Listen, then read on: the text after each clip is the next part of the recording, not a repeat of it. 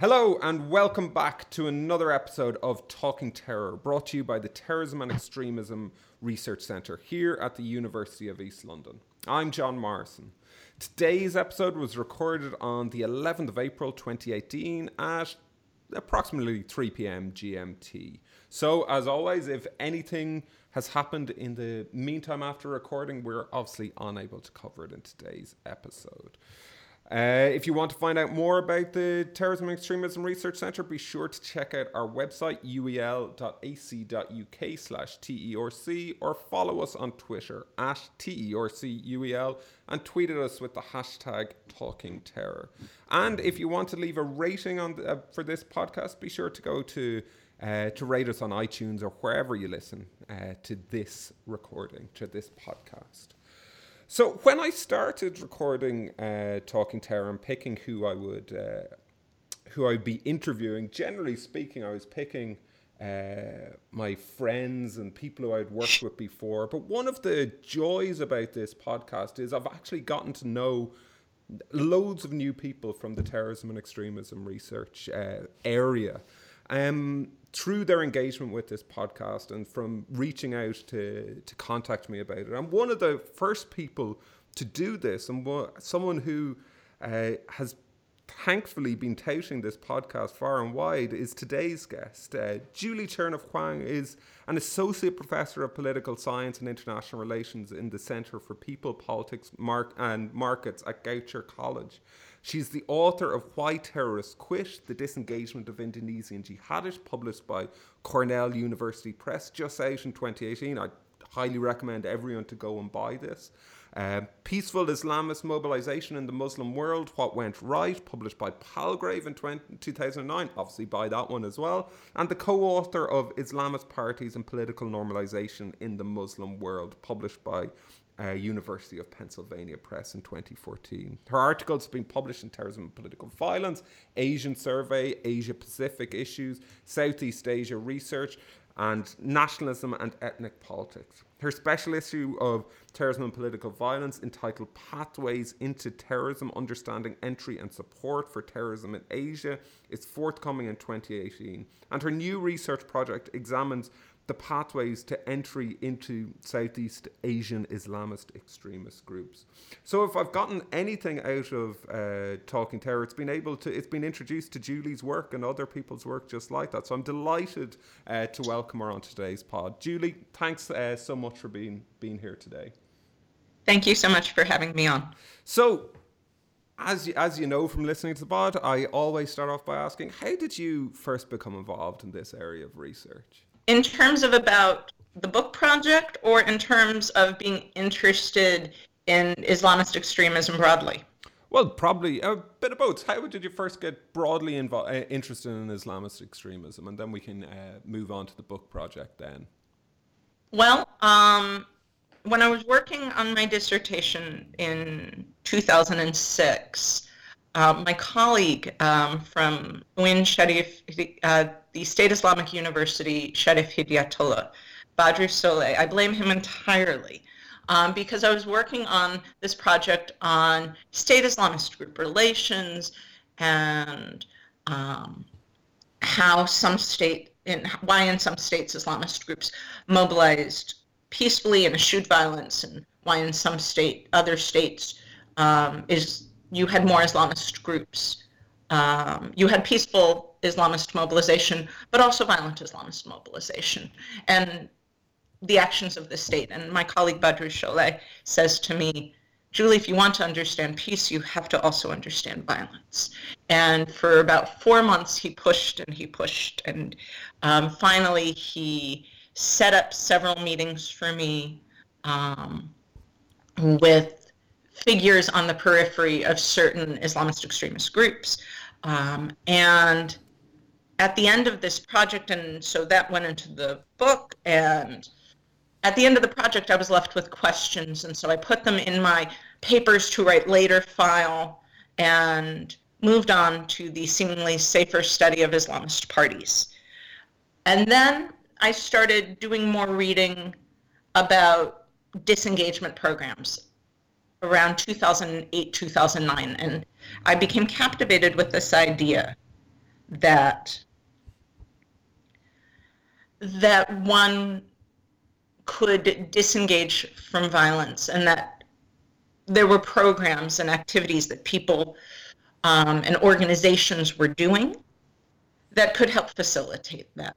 So I went to Indonesia, said to Badrus, you pushed me to do that before. You didn't come with me, so now come with me again. Come with me this time.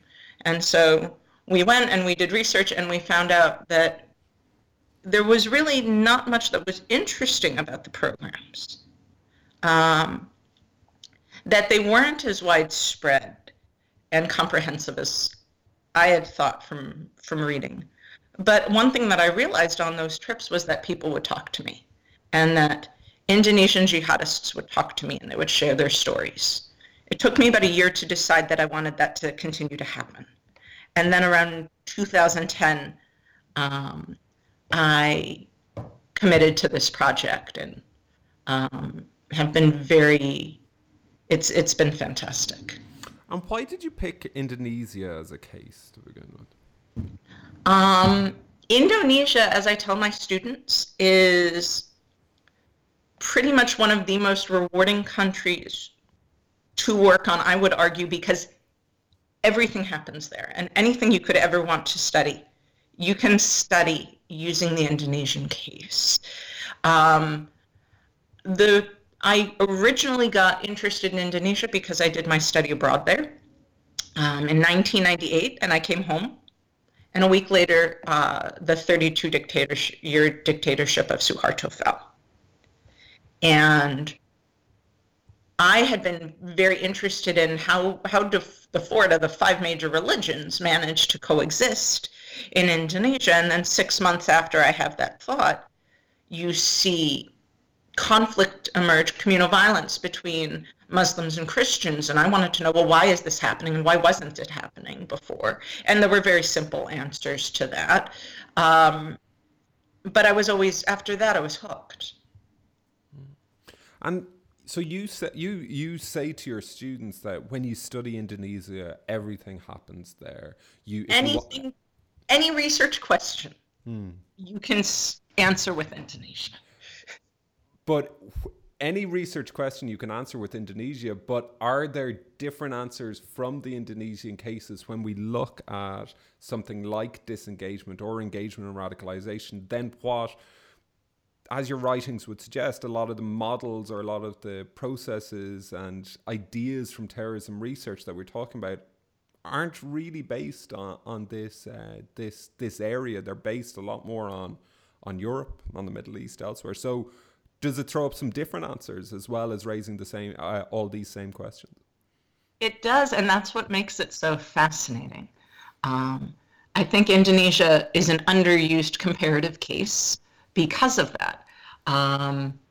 And what I think a scholar can do is you can embed yourself in the literature, and you can, especially in disengagement, and look at that literature and engage with that literature, but always be cognizant of the fact that you are dealing in a country with a very long tradition of fringe Islamist extremist movements, going back to the era of independence and before.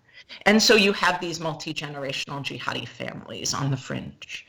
And as a result of that, because you have this very strong familial and kinship component that spills over into schools, that spills over into marriages, that spills over into long-standing multi-generational relationships, it's going to work differently in Indonesia because the relational component is going to be stronger.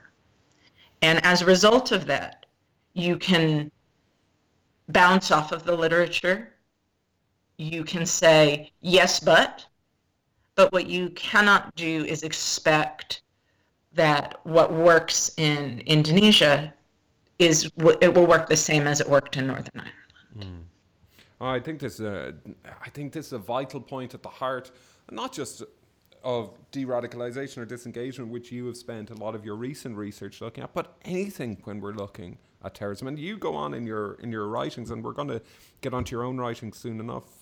But you talk about that we can't just look at national cases. We have to look into localities as well. It can't just be about, okay, this is what will work in Indonesia. It's about, this is what will work in this specific area of this specific town or this specific village in Indonesia. You have to get that focused in. And I think that that's true, but I would not say that that's specific to Indonesia. There was research done on Colombia and DDR programs in Colombia. And one thing that was found was that there was a group of men who were trained in computers, but they were going home to a district where that was not a skill they could put to use. And Indonesia has an issue with, perhaps due to having this dictatorial legacy in its bureaucracy, it tends to default to top-down. The government tends to default to top-down programs and one size fits all. And one criticism that I heard from colleagues in Indonesian civil society working on terrorist rehabilitation was the imperative to work locally, because first of all, local authorities and local civil society actors would know their locality and the unique aspects of their locality, but also they would know what would work and what the interests of those people who were disengaging and were seeking to reintegrate were. Mm-hmm. Yeah, no, I think it's a point that can't be raised often enough, and it's something that we talked about in relation to the Sarah Marsden episode, the Bart Sherman episode. We're talking to Kurt Braddock and others as well.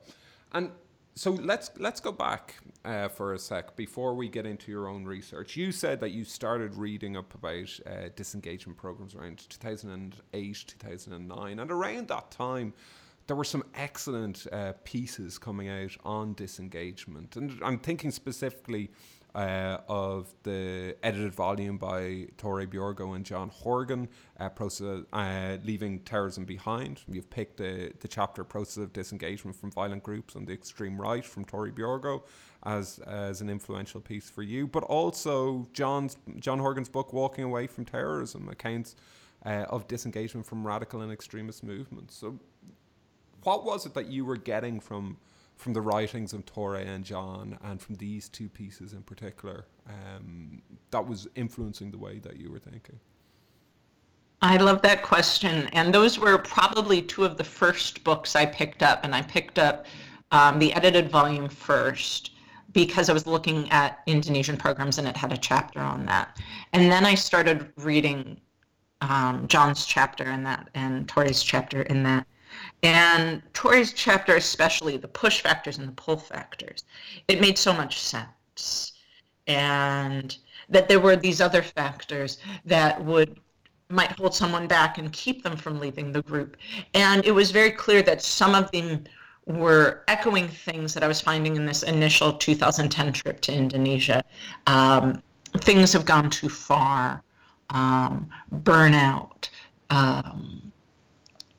being this strong sense of disillusionment with specific leaders, with the rhetoric being at odds with the reality, and then family, the key role of family. And some of these factors that was when I did my first trip to Poso, and also was speaking to people in Java, and I was finding particularly the disillusionment, the things going too far, was resonating a lot with the JI people on Java.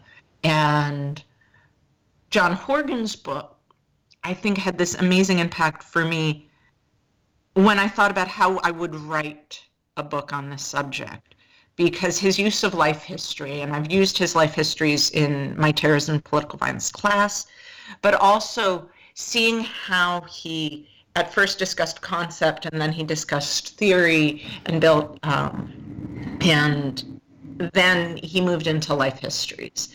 And I thought, this is how you convey the point. You let the jihadists speak for themselves, and you let the people who were involved in terrorism speak for themselves, and you let their voices be heard. And that is really how you convey the point so well. And then you have a fantastic conclusion that brings it all together.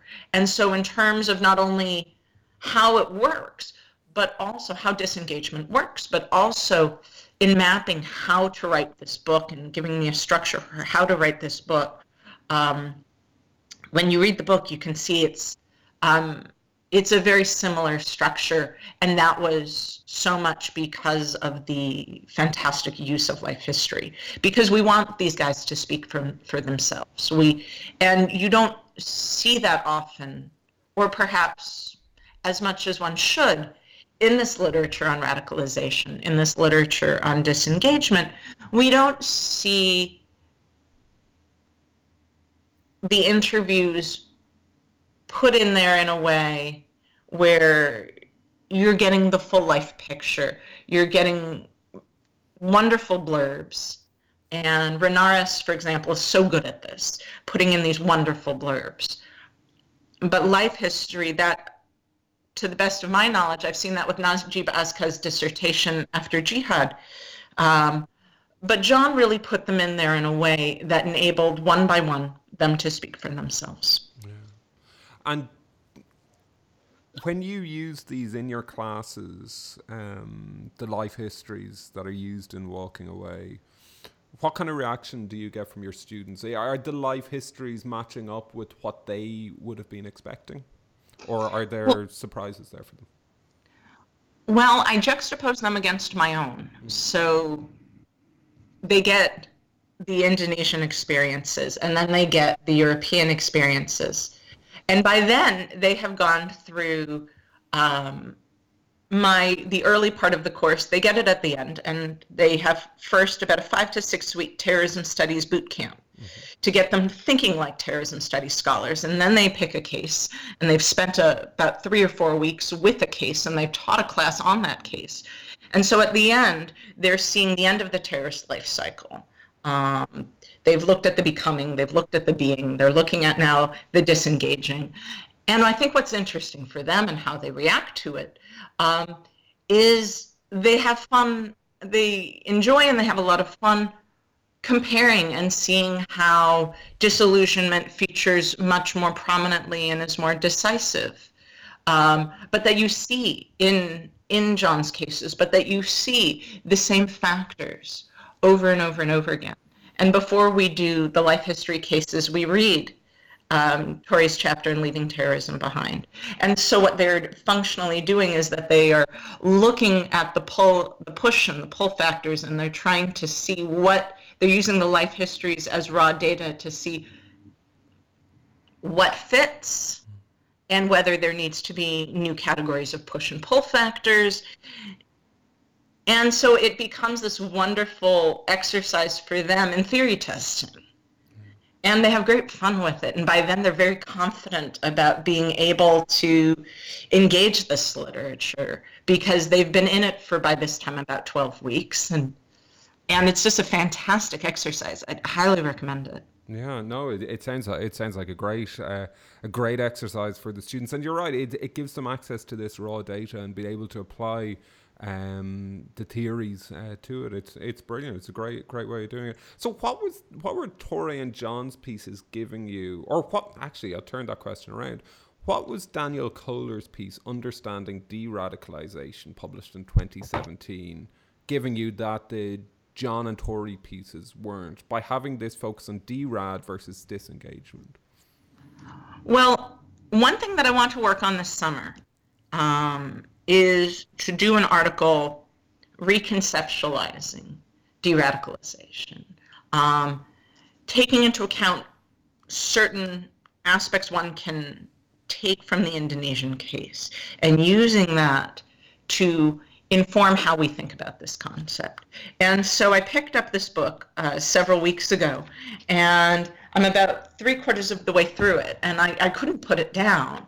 And it's been something where the first several chapters are this exhaustive lit review. And so I've basically been using it as a tool to educate myself on all the things I need to read this summer for my article.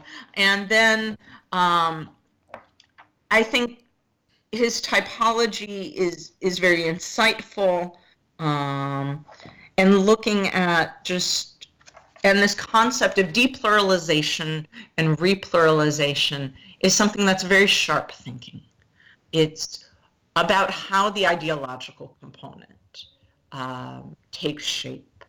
And the point about the need for family counseling, I'm partway through that chapter, but one thing that I find in Indonesia is this incredible need for it. And you need to offer in these programs, and you don't have that, counseling to rebuild frayed family ties, because someone who's been out in jail for 8 years who gets out of jail, one thing that I've found is people who have strong family supports are far more likely to stay disengaged and to work toward reintegration than those whose families supported their involvement. One of my key findings is people who have family support for continued membership, also people who have family support for continued violence are going to remain in the group. There are people who have family support for continued violence are going to remain committed to violence. But those who had strong family support for disengagement, for reintegration, are going to be far more likely to reintegrate successfully and disengage successfully. And that can be from a spouse, and that can be from parents. So this concept of family counseling, especially when you have people who may have the 550 Indonesian deportees who have just come home from attempting to go to Syria, and the 86 or more returnees who have come back from Syria, they didn't expect to come back. They may need help to rebuild family ties that they may have severed prior to going. And people who have gotten out of jail may need help to rebuild frayed family ties, because that support is so critical to successful disengagement, successful reintegration, maintenance of disengagement reintegration. And I think that while he says that there is really only one comprehensive and in-depth course and it's too early to assess the program's impact, I think the need for it, the Indonesian case shows the need for it and the potential for it. And so that is something that I would like to, that is something that made that book especially attractive to me, because it recognizes it.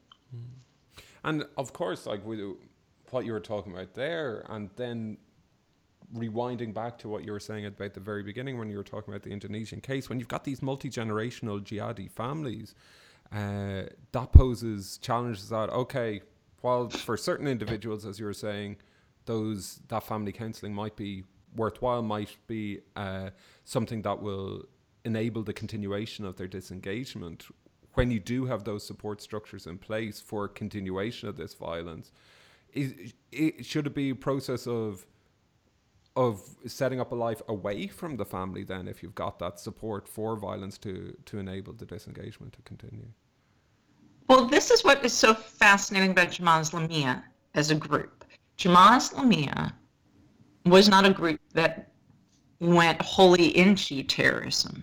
There was a faction largely based in Malaysia around a singular individual, Hambali. And Hambali is the guy who had the vast majority, he had the Al-Qaeda ties. And so if you look at the people who went to the Al-Qaeda training camps, they were Hambali's guys, or people who knew him. That piece of JI based in Malaysia, and a few people they managed to co-opt in Indonesia, were the people who masterminded the bombing campaign. There was another part of JI that either was ambivalent to it or believed that these bombings would be counterproductive. And over time, the group that believed that bombings and terrorist attacks would be counterproductive grew as evidence of its counterproductivity grew. So after Hambali's arrest in 2003 and the arrest that followed the Bali bombing in 2003, you saw people who were thinking this way, moving away from it. You also saw in 2004 and 2005 the splintering of what remained of the pro-bombing wing into a separate organization, or if you could call it an organization, probably more like a separate cell, a separate group that called themselves Al-Qaeda in the Malay Archipelago and then Al-Qaeda in Southeast Asia. They had no ties. It was more like signaling, Al-Qaeda, please love us, and Al-Qaeda never returned the love. So you could disengage.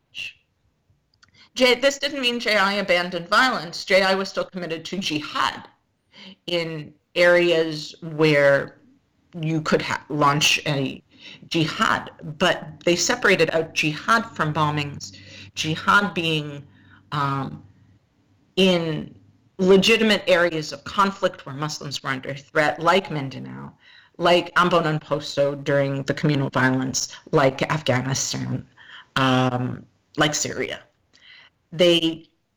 So for JI, you could actually stay in JI and migrate to a nonviolent role within JI and still remain part of JI. And so one thing that we see within these multi-generational jihadi families is people doing that. They could quietly go inactive, or they could migrate from a violent role to a nonviolent role. Because at a certain point, if they wanted to still engage in bombing and terrorism, they left the group and they splintered off from the group. And this is something we see in Indonesian terrorism more often.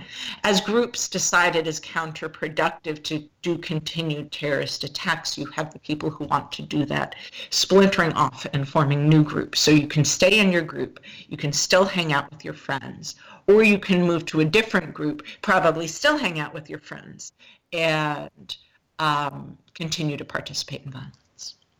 And what are these? So, what specifically were these non-violent roles that they were getting? Could you go a bit more in depth into what that involved, before moving on to the final piece that inspired you? That's a very good question. People could and often did participate in study sessions.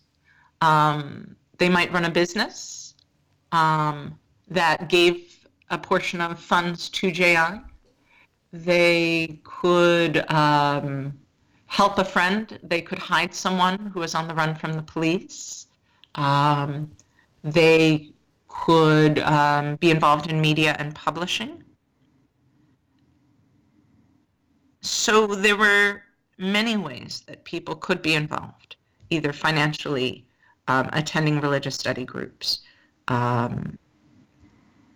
helping friends, visiting people in jail. Many small ways that people could be involved. Yeah, and this comes to a key point that yourself and Kirsten Schultz bring in the introduction to your forthcoming special issue of Terrorism and Political Violence, where you're talking about not just the violence, but the support for the terrorism as well, and the integral part that this plays, and which is often ignored when we're looking at terrorism research. This passive and active support is hugely important to really understanding how these groups survive, how these groups continue, and why and how people are engaged with the groups as well. It's I think it's a really important point that you make, and we're going to get onto that piece in a bit. Actually, I wanted to ask you, when it came to picking these pieces, you said earlier on you could have picked 7, 8, 9, 10 pieces. How did you whittle it down to these 4? Well, it was the works that had the greatest impact on my research that I am either directly engaged in writing right now or on the book. So walking away from terrorism, leaving terrorism behind, had profound impacts on how I conceptualized the book, on how I structured the book. they were very much, especially Leaving Terrorism Behind was the structural model for the book. In terms of the next project, which is looking at how people join Islamist extremist groups, I haven't found that structural model yet, so I'm still reading.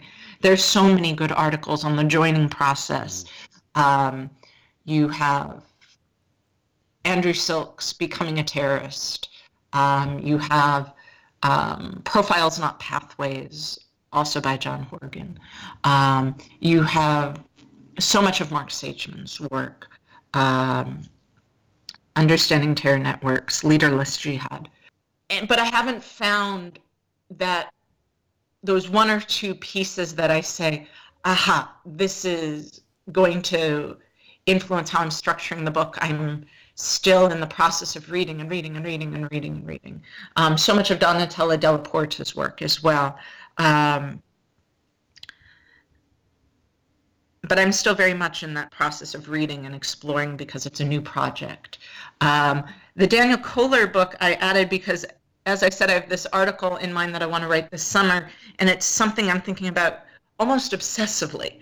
And when I found this book, I said, oh my goodness, this is going to be so helpful in getting me to see what I need to know, and what I need to read and what I need to know. And oh my God, I love this depluralization and this repluralization. And it's currently where my focus lies.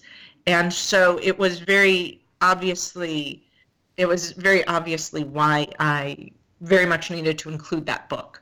And then Sola's book, it's a history of Indonesian terrorism from the Darul Islam era to JI, becoming JI, and the initial years when JI members were engaged in terrorism. And to me, although it wasn't as much academic scholarship in the pure academic sense, it didn't have, a robust lit review. It didn't have a thesis. It was very much something written by a journalist as a very in-depth account of what is of the historical trends.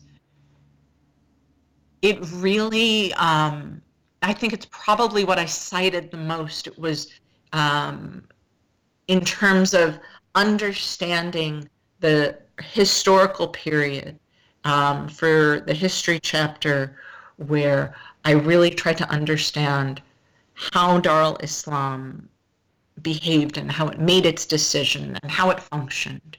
And then the breakaway to JI, it really educated me about that early and that middle part. And so for me, that was so informative because it gave me an education. So, this is probably the toughest question I'm going to ask you, but if you're to talk to someone who knows nothing about this Indonesian case, and you've got Sola's book there, and what would you say are the core bits of this history that needs to be understood in order to get a grasp of what's happening today and over the past few years? Wow, that's an awesome question. We could have a whole podcast series on the answer, I'm sure. I would say, or you could just have Sola himself onto your podcast. Yeah. I would say that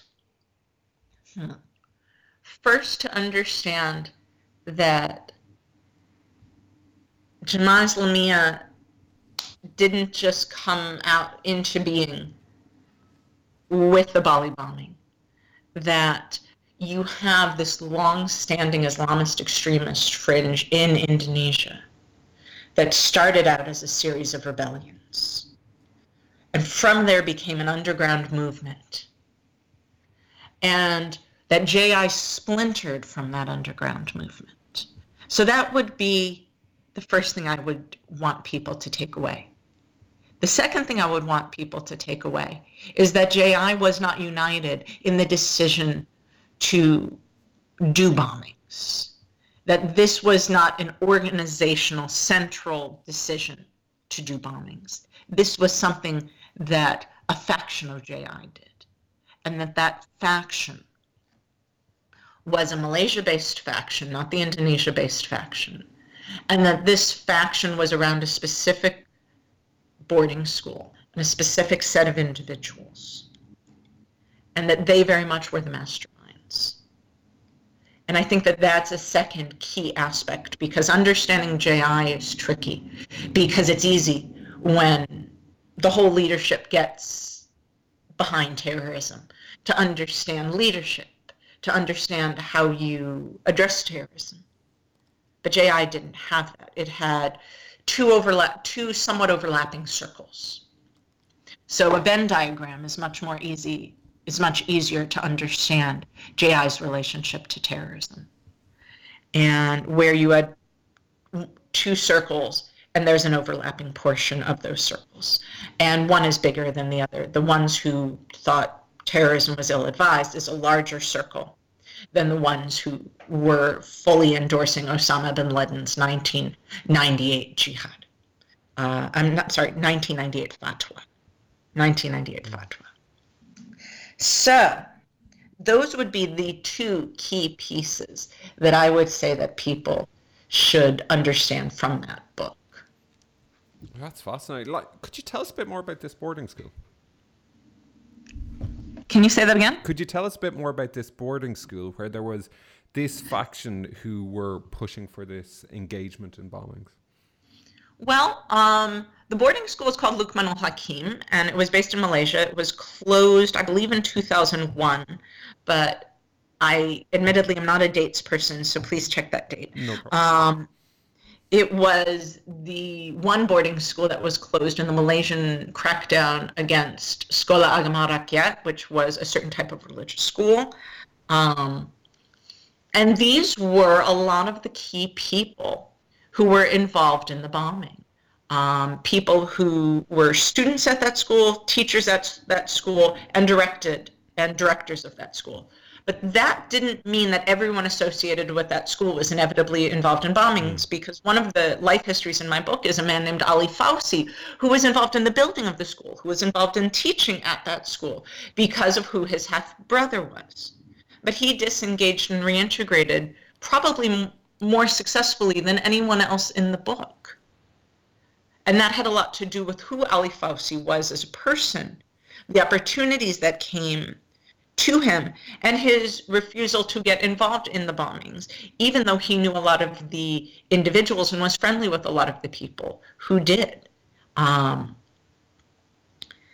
So I wouldn't say one is a proxy for the other, but there is a lot of overlap between the people who taught, directed, and went to that school and people who were involved in the bombings. And that was because the Malaysian wing was far more accepting, because they had Hambali at the helm, perhaps, but they were far more accepting of Osama bin Laden's 1998 fatwa that legitimated killing and spilling the blood of civilians. And you mentioned as well that JI splintered from the underground movement, the long-standing Islamic extremist Darul Islam. What caused that splintering? There is some dispute over what caused the split, but it was it's been attributed to disagreements between the head of Darul Islam at that time, a man named Achingan Masduki, and Abdullah Sunkar. Abdullah Sunkar was far more Salafi in orientation. He wanted the group to be more Salafi in orientation. And Achingan Masduki had some Sufi tendencies. And so the two could not coexist. Abdullah Sunkar wanted a very different organization than Achingan Masduki. And there's also been something said more recently that Abdullah Sunkar saw the best model for the group as a Jamaat, as a community, whereas Achingan Masduki was thinking more in terms of having an Islamic state. But a community at that time was something more realistic, more practical. And so they weren't building from the Islamic State concept anymore. What didn't mean that they were abandoning it. But at the time, what they saw was something more productive, being this concept of an Islamic community.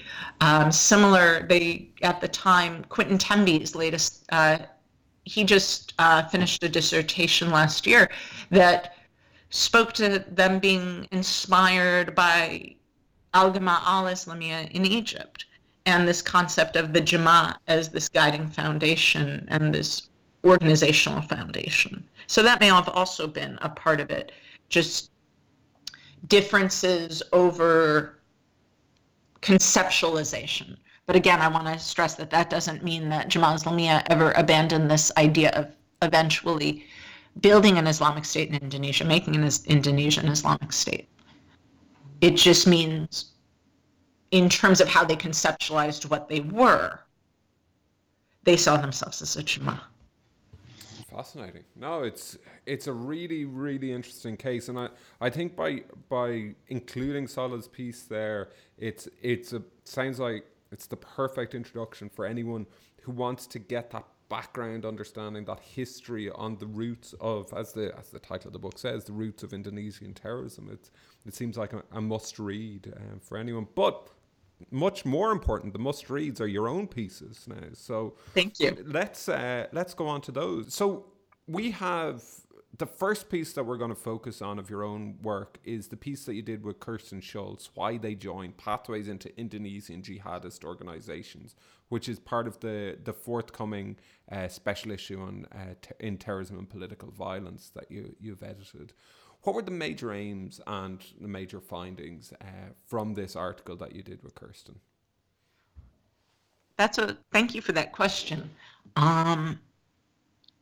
This article was really exciting to do because what we were able to do was we constructed this data set of 49 interviews and then an additional 57 court transcripts and interrogation depositions that enabled us to have a picture of pathways to entry among not only Jama'a Islamiyya members and members of local Jama'a Islamiyya affiliates, but ISIS, members of pro-ISIS groups, also members of the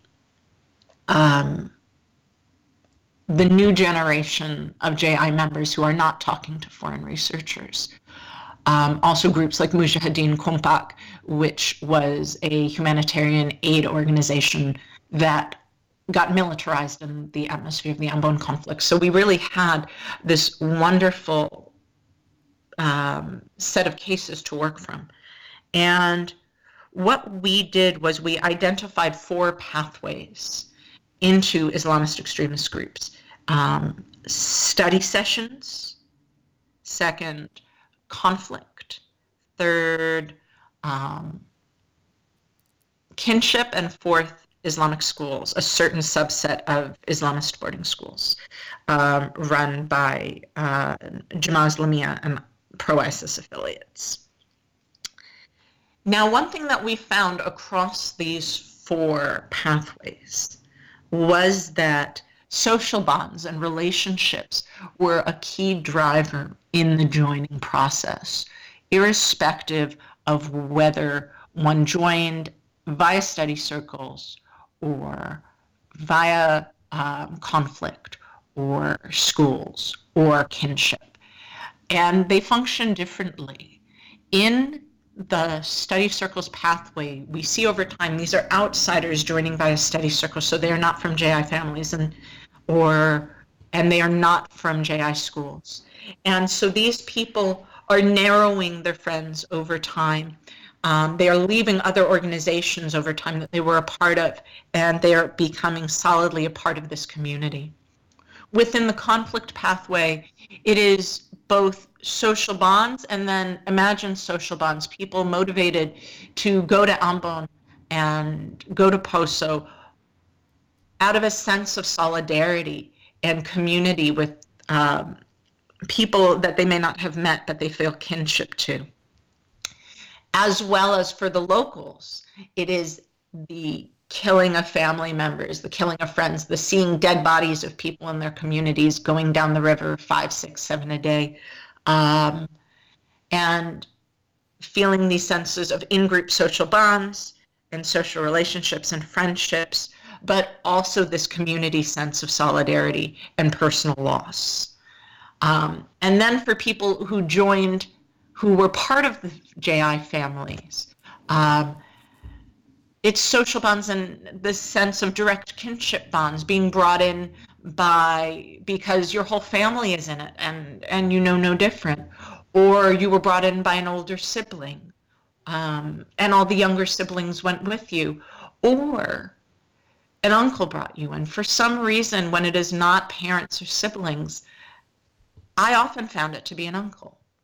And then finally, schools where by being part of this school, you are being groomed to either be a supporter or sympathizer, or you're brought in as a member.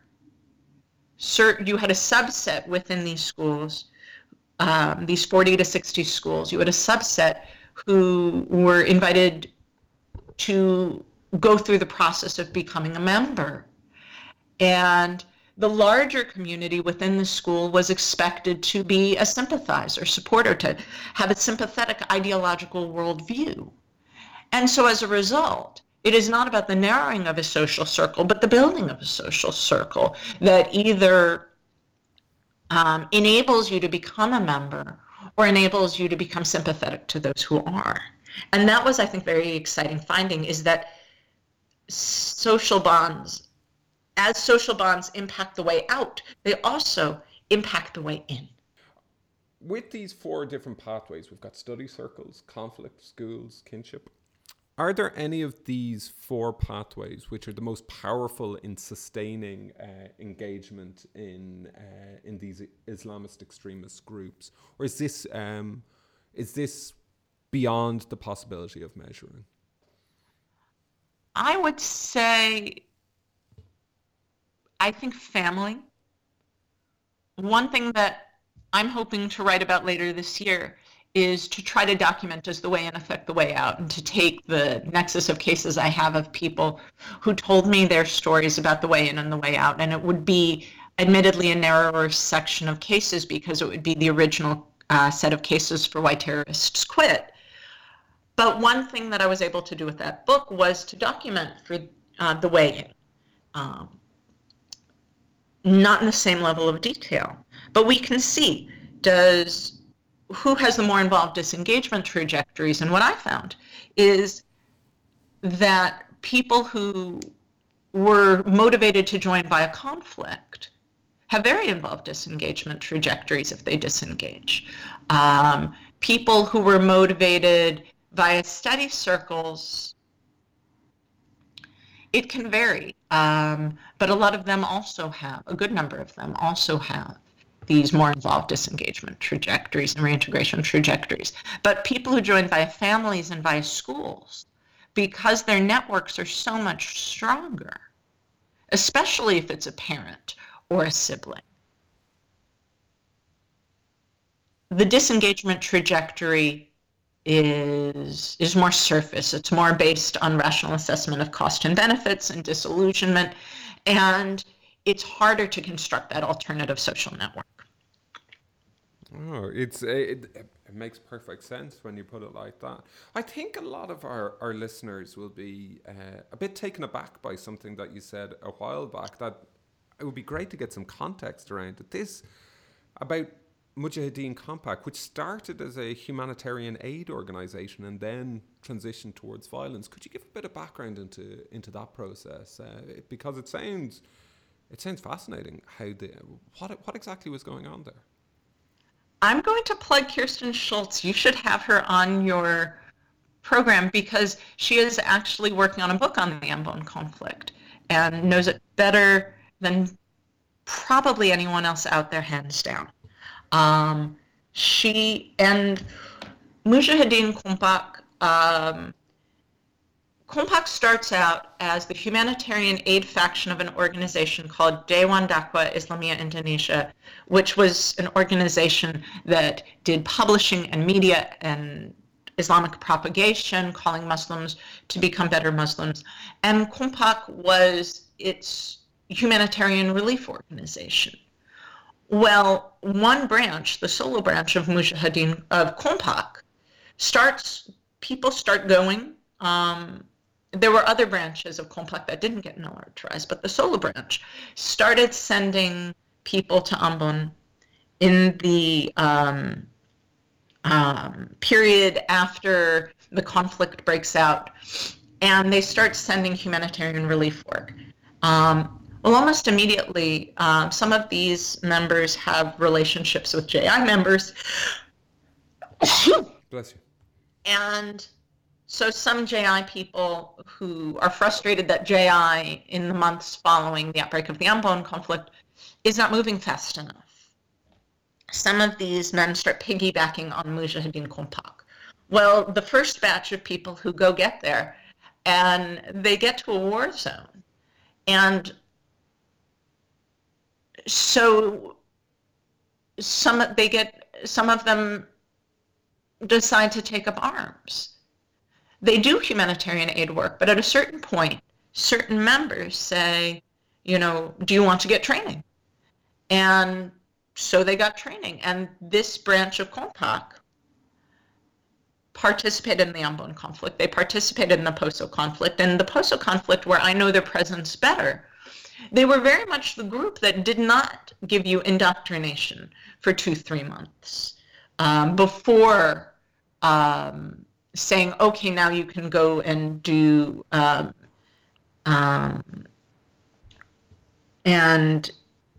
violent attacks. It was very much learn on the fly, learn by doing, hi, here's a gun. This is how you fire it. They did not do a month or two of ideological indoctrination beforehand.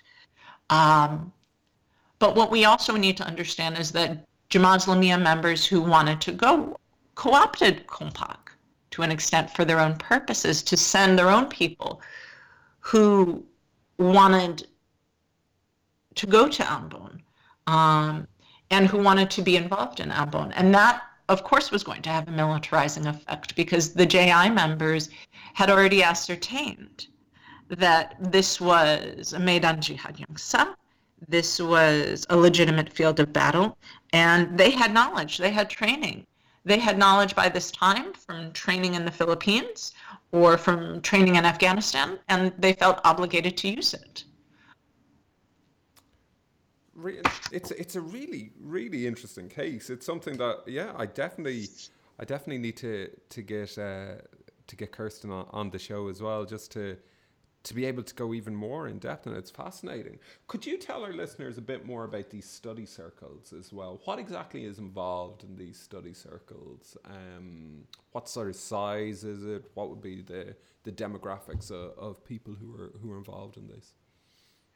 Well, in terms of joining, you have people, it's that typical demographic of late high school, maybe 17, 18, 19, through early to mid 20s, maybe late 20s. But that typical period, that, 17, 18 to probably 24, 25, 26. And within people who joined JI prior to the Bali bombing, you had multiple levels. So you had the public study sessions, the public pengajian, the public study sessions. And these might be held by people who are not JI members. They might be people who knew JI members, and JI members would come and observe and see who was going and see who was reliably attending. And over time, people who are in these study sessions might be invited to attend a private study session. And it might be that the leader of the study group themselves was inviting them and saying, hey, you should go attend this. Or it might be someone in the group who was sitting in who was a representative of the group might invite them to come in and attend. And they would do a period of time in that study group. And then they would be invited to an even smaller group where they would get a short training. At that time, it was called MTI. And they would get a short training. And this would still be things very generally about general religious concepts. Then there would be another level. They would get paramilitary training.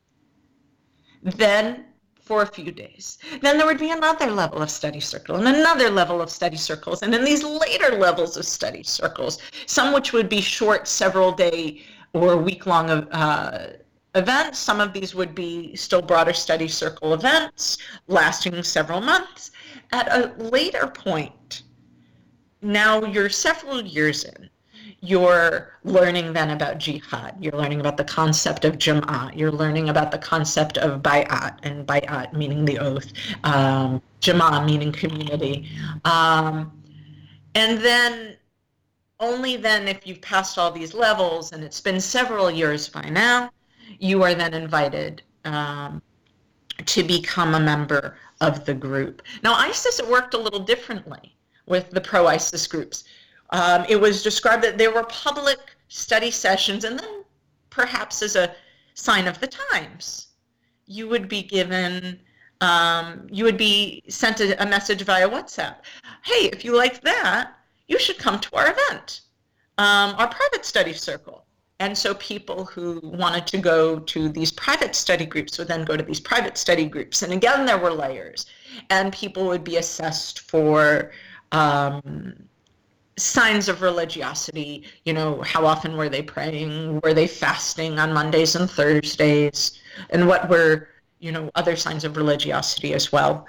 And then after they were deemed to be ready, they would go, if they were interested in going to Syria, they would be pushed to go to Syria. But if they were interested in going to Syria, they would have to go before a Hijra committee.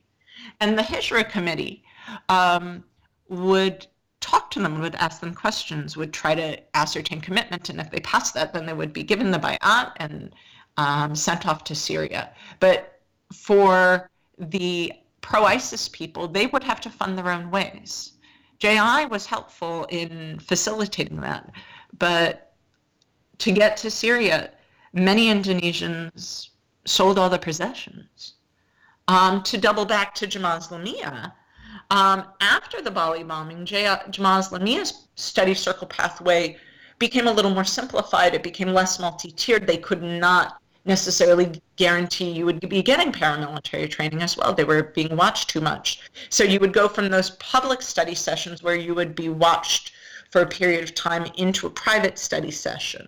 And after that, after a period of time in the private study session, then you would be then given the oath. But it was, you didn't have that multi-tiering over and over and over again into constantly smaller winnowing, just because they couldn't do it.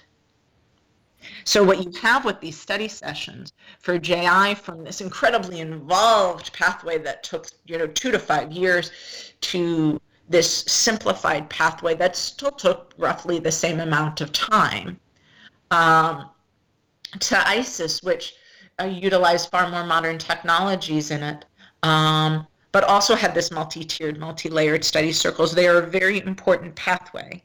If you are going from being an outsider to trying to be a member, they're going to vet you far more carefully. They are going to test you far more carefully. They're going to assess you far more carefully. And they're going to take a lot of time to do this.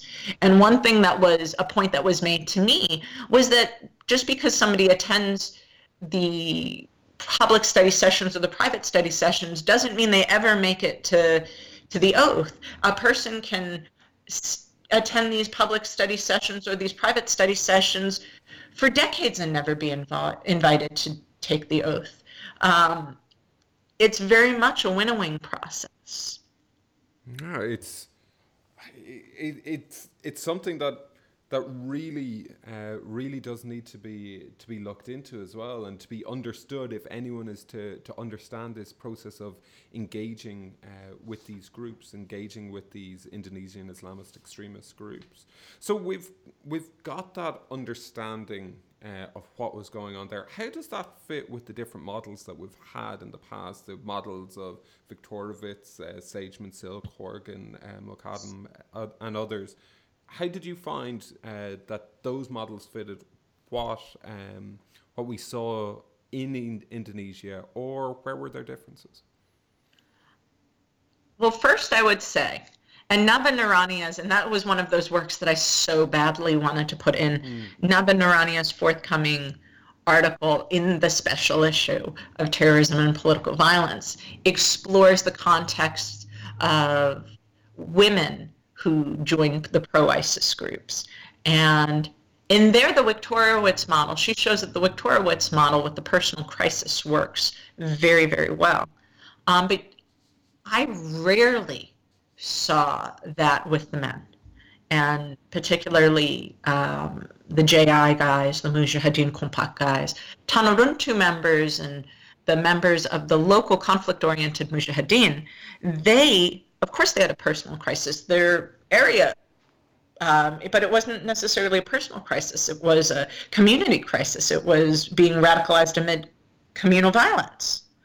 But the sense of personal crisis that one might expect wasn't happening with the men.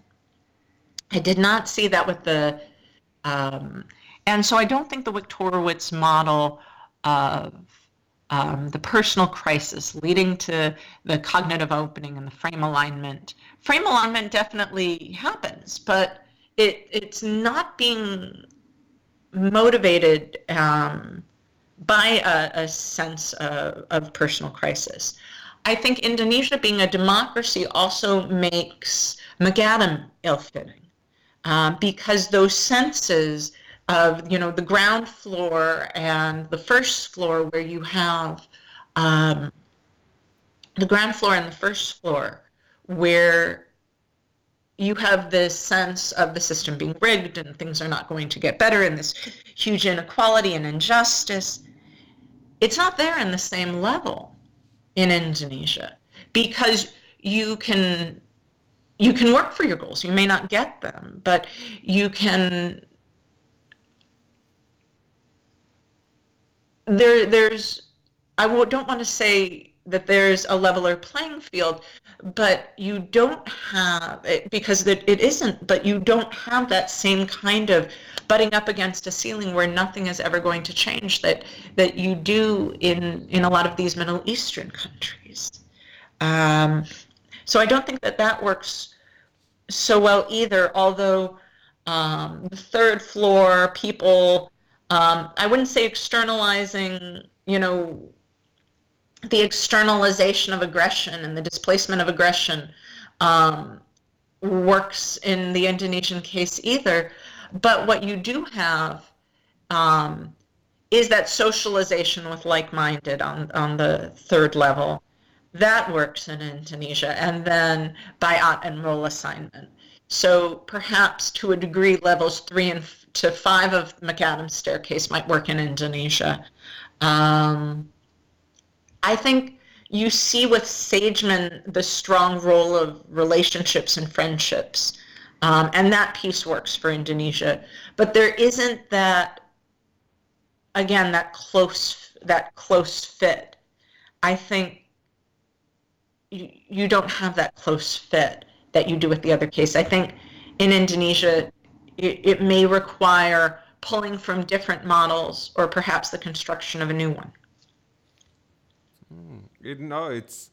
I really can't wait for this special issue to come out. It's I've gotten a glimpse into it from reading your introduction and from reading the article that yourself and Kirsten did as well. But there are other cases that are going to be in it, looking at, as well as Indonesia, looking at Pakistan, the Philippines, Bangladesh. So it's going to be a really worthwhile edition. Do you know when it's going to come out, or has that been verified yet? It has not been confirmed yet, but it will be sometime this year online and then next year in print. Brilliant. And as soon as it's online, I will be tweeting it. Good stuff. Good stuff. It's definitely something that will be worthwhile. And so that piece was dealing with the why people joined, but the final two pieces that you've put forward are about disengagement, as we were talking about earlier on when we were looking at the works that inspired you, specifically Tori Bjorgo, John Horgan's, and Daniel Kohler's work. Which looked at DRAD. So you've got your book published by Cornell University Press, Why Terrorists Quit, and also a 2017 article, The Disengagement of Indonesian Jihadists. I think it's worthwhile talking about both of these together. But before we do that, what would be the core differences between the book and the article, or do you see the book as an expanded version of the article itself? Well, the article is how I was thinking about the book earlier on. I think you can see parallels there's about 6 pages of overlap between the article and chapter 2 of the book. Over time, I came to understand that the role of relationships as the linchpin of successful disengagement in a way that I didn't have that understanding in 2012, 2013 when I was writing that article. So the article was, and I think some of the terminologies changed, and I was able to look at recidivism in the book, whereas in the article, I didn't necessarily have a case of recidivism, which I knew in the same level, to the same detail. So I would say that it was early thinking and later thinking. From this, what do you feel are the major findings from this project, from both the earlier and the later stage, from the article and from the book? What would you say are the core findings? What are these reasons for disengagement of why terrorists quit in these Indonesian cases? So the book identifies these 4 key factors, and they're emotional, rational, relational, and psychological factors. The establishment of an alternative social network, priority shifts, disillusionment, and rational assessment of context, cost, and benefit. And what the book argues, and these 4 factors are drivers of disengagement, and 2 of them of reintegration. And the book argues that the linchpin of successful disengagement and reintegration is the construction of an alternative social network of friends and mentors and family members who are supportive family members that can serve as a counterbalance to the pull of in-movement ties and priority shifts, where one comes to refocus away from in-movement demands towards a post-group, post-jihad identity centered around new employment, opportunities, family, and furthering one's education. And 2 other factors that feature prominently in the literature but play secondary roles here, facilitating disengagement but not necessarily reintegration, are disillusionment, particularly with the tactics of the movement, and rational assessment of context, cost, and benefit. And these factors interact with one another in different disengagement narratives to push a person forward towards disengagement and what we hope, reintegration. One of the things that might be standing out for people when you're putting that forward is the absence of the role of ideology. Did you see ideology playing a role at all in this, or was it more these? Did it play a role at all? Well, for one person, I tell his life history in chapter 3, I believe. He goes by the pseudonym Anas. He was disillusioned. One factor for him, he was disillusioned as his friends moved towards Takfiri ideology. So for him, and he's exceptionally well educated, has more degrees than you, me, and just about all of us combined. When his friends moved from the realm of what he thought was rational and practical into Takfiri ideology, he felt like, I'm done. But it wasn't just for him that his friends became Takfiris. It's that they also broke off the friendship over ideological disagreements. So I think that is, but that's simply one case. When people have talked about ideological components to disengagement, it's about the rise of that Takfiri ideology. But I didn't see anything else where ideology was a motivator. No, it's interesting. It's conspicuous in its absence, really, and it's an important point to raise, and an important issue to discuss and to think about. One of the things that really impressed me about your whole process is that you didn't rely on one-off interviews. You relied on repeat interviews with individuals. What was your thought process behind this? Why was this important to you? Well, I think it's so important, and because I'm not Indonesian and I'm not Muslim and I'm not of the group. And so what I did first was I went in with people they trusted. So if I want to meet someone, I'll ask someone that I know who trusts me and who I have a relationship with, oh, do you have a relationship with this person? And if they say, I used to, but right now they don't like me, then I wouldn't go in with them. I would go in with someone else. But if two people have a friendship or a mentoring relationship, then that's clearly the person to go in with. So, but even after I've done that, I still need to build trust with the person. I need them to come and see me as someone who will listen to them, who will not alter their words, who they can trust to share their actual story. And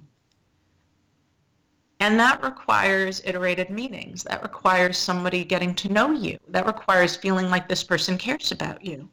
And so for me, it seemed like the rational, natural thing to do. Also, when you meet someone multiple times, you get to see, especially with disengagement, you get to see them move from point A to point B along a disengagement trajectory. So I get to see someone at the point where they're starting a business. I get to see them at the point where the business fails, and then they start a new business. I see someone, one of the, I think, really rewarding cases for me was a guy called BR. Who picked BR as a shortening of one of his aliases. He was a post-jihadist. I met him the first time when he had just gone to jail. Well, I saw him several times in jail. And then I was able to see him when he got out of prison at his mother's house. See him as he tried to start a business, couldn't get funding for the business, tried to start a different business. And now, unfortunately, this happened after the book went to press, but he created a film.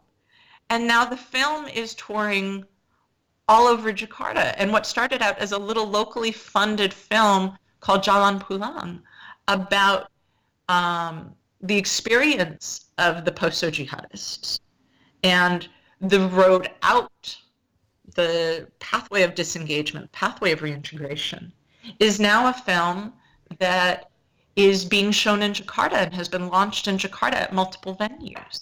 And he's also starting a humanitarian community building organization.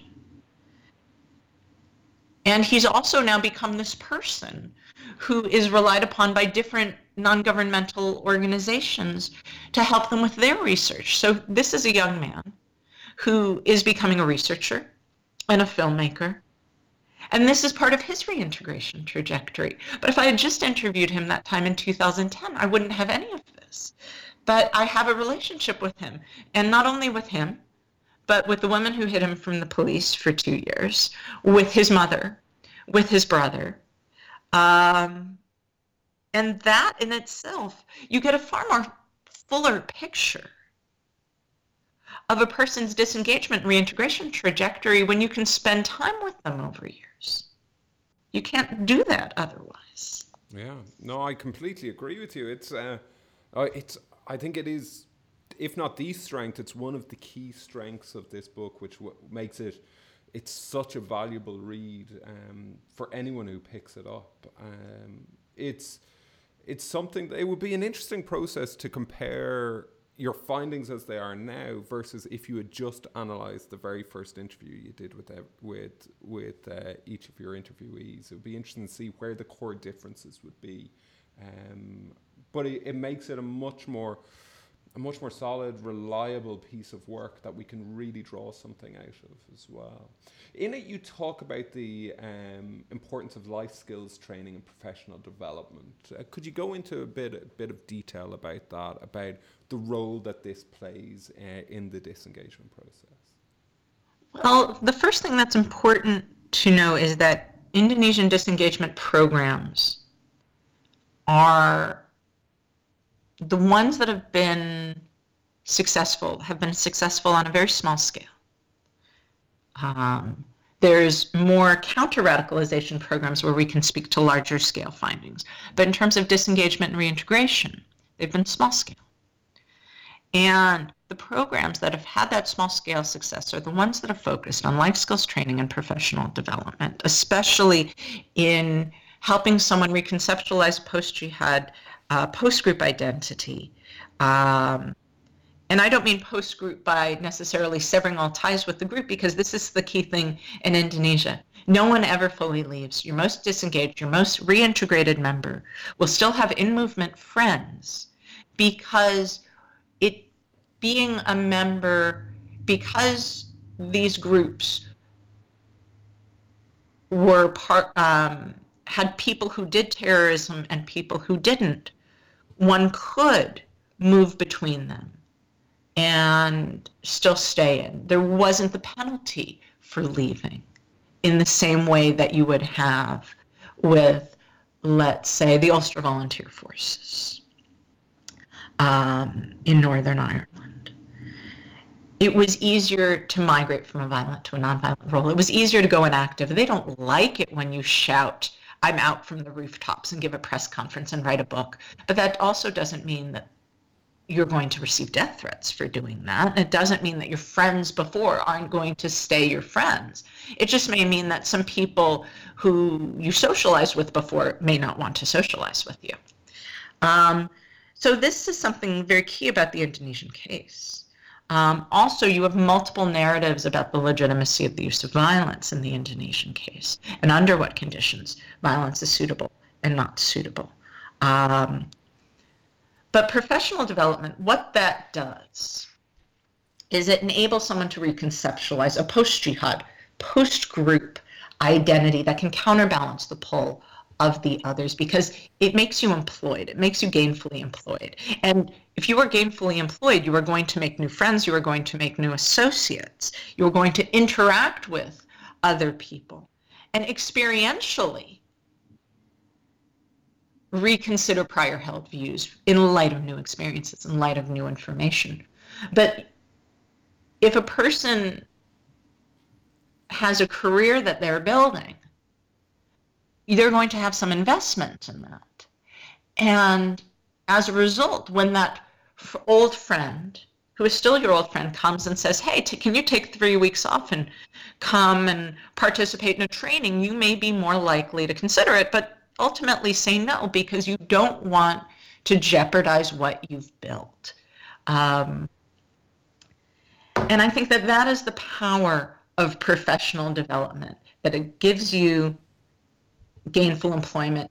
It helps create an alternative picture of who you are and who you could be. It's a really interesting when you combine it with the reasons for disengagement that you gave, and I'm thinking specifically about the priority shift, these life skills training and professional development, it makes this priority shift more achievable in a way. It's if your priority is changing, it's that change in priority isn't always going to seem realistic, and you're not always going to have the ability to achieve it. But if there is some support, like these life skill trainings and professional development, it can make it more achievable and can establish and solidify this priority shift and make it much more permanent. I think for the people that you mentioned earlier on, those people who sold everything, never expecting to come back, sold everything, it's so much more difficult for them. What challenges, I'm sure a lot of the challenges are very obvious, but what are the key challenges for those individuals in relation to their reintegration as well as their disengagement? Well, I think the first challenge would be that they may have, in some cases, entire families went. So you have this reverberating within a family and within an extended family. And so how is that going to affect that family? How is that going to affect their ties to one another? Second, with the returnees, we're seeing that the women and the children are not being sent to jail, but many of the men are. So what happens to the women and the children when they have experienced their own traumas in some cases, or in some cases might still be ideologically quite committed, but left for other reasons? How do they rebuild a life? Especially if their breadwinner is now in prison. I think third, you have the fact that people who are coming home may have experienced trauma. Some of the 550 of the deportees, they spent a good amount of time in Turkish prisons. So what do you do with that? These people may, especially children, they are going to need programming tailored, play therapy, programming tailored towards helping them figure out how to play in a healthy way, how to learn in a healthy way. How to reintegrate them into their communities, how to enable them to reassess prior held views, but also to realize that they were misled, so that they can become productive members of society. Because I think Mia Bloom said it at one point, that she didn't believe that 1 or 2 years being a kid in the caliphate meant that you were lost forever, and I would agree with that. But sadly for the returnees at present, there is no programming. There's programming for the deportees by the Indonesian government, but none for the returnees. And that, I think, is really lacking and really needs to be changed. Oh, definitely. It's definitely something that needs to be changed. And that point you raised about trauma, about we need to be able to consider the role of PTSD in disengagement and reintegration and what follows as well. It's something definitely that needs to be touched on and needs to be looked at in a lot more detail. You've mentioned it already, but I'd like just to draw on this a bit more. By looking at it over this extended period of time, you're able to look at recidivism as well. And did you have many cases of recidivism from the cases that you looked at? Well, I had one prominent one. There were other cases of recidivism. But among the people that I was interviewing repeatedly, there was one notable one. You had people who may have physically disengaged because they were in jail and then they got out. And then they went right back to it. So if we call that recidivism, there were more. But in my thinking, someone who who was active in a group, went to jail, left, tried to make it legit, got rearrested, came out, tried to be legit, got rearrested. I had one of those. And what led to that? Well, I think here is where, again, that push for professional development, training for professional development, and focus on the priority shift is so key. Because this was a man, and I call him Reza in the book, he came from a gun family. The things he was really, really good at was transporting people illicitly over state lines and guns. He came from a gun family. His family had members of police, members of military in it. As long as he can remember, he was around guns. He liked guns. And so while he tried his hands at being a motorcycle taxi cab driver and an Uber driver, on the side, he always had a gun running business, and the police were very well aware of this. He actually had been tasked at one point to participate in a gun buyback program on behalf of the authorities, where he was one of the figures participating in that, not giving away his own guns, but collecting guns from others. So they clearly knew what he was doing. But at some point, he has always sold guns to the wrong person. And this has led him to go back to jail. And when he got out of jail a second time, he was selling guns, but he was also training people. And he was being pressured to give trainings. He was being pressured to give trainings to people in the pro-ISIS community. And he was really trying very hard to resist that. But in the end, he went back to prison on gun charges. And so in this case, what would happen if he had been given some help and some instruction in how to build a different kind of business other than a gun business? Or if he wanted to go back to school to get a degree, if he had been given support to go back to school and get that degree, he might have had a completely different pathway. Being a jihadi, it gives you transferable skills. It may sound odd to say it, but the man has transferable skills. Transporting people across state lines gives a person a certain skill set that can be used in the illicit economy as well as the illicit economy. Yeah. Selling guns gives a person skills that can be used in the illicit economy as well as the illicit economy. Divorce it from guns, you can still talk about skills and sales. Yeah. So clearly the man can divorce his illicit skill set from the illicit skill set. And if he could do that, perhaps there'd be room there to build a career that didn't have him going to jail every few years. Because with him, I mean, there's definitely hope. He wants to stay on the illicit side. It's just that he can't make a living that way, and he loves guns. If he was in the U.S., he'd be an NRA member. Yeah, it's this development of an alternative skill set, and it's that process of identifying what the transferable skills are.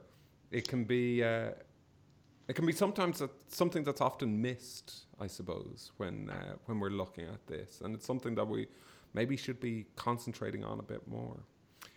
So these are your own piece of research, as well as the piece of research that have inspired you. And as someone who is immersed in the terrorism literature, in the terrorism studies literature, you've got a good understanding of the health of the area at the moment. So how do you feel the strength is of terrorism studies as a whole at the moment? I think it's very strong. If we look at the new work that's coming out, I mean, the work of the past 10 years, the past 15 years, we're seeing the work get more sophisticated. We're seeing people understand perhaps mistakes that were made early on and try to correct. We're seeing scholars work with technologies that would be unimaginable 20 years ago. I can't wait for Small Arms, Children and Terrorism to come out. And that's Mia Bloom's book with John Horgan. Because of what that's going to afford us, the window that's going to afford us, and the rigor of the different multi-method approaches that were used, what a window that's going to afford us into understanding children and terrorism. I keep asking because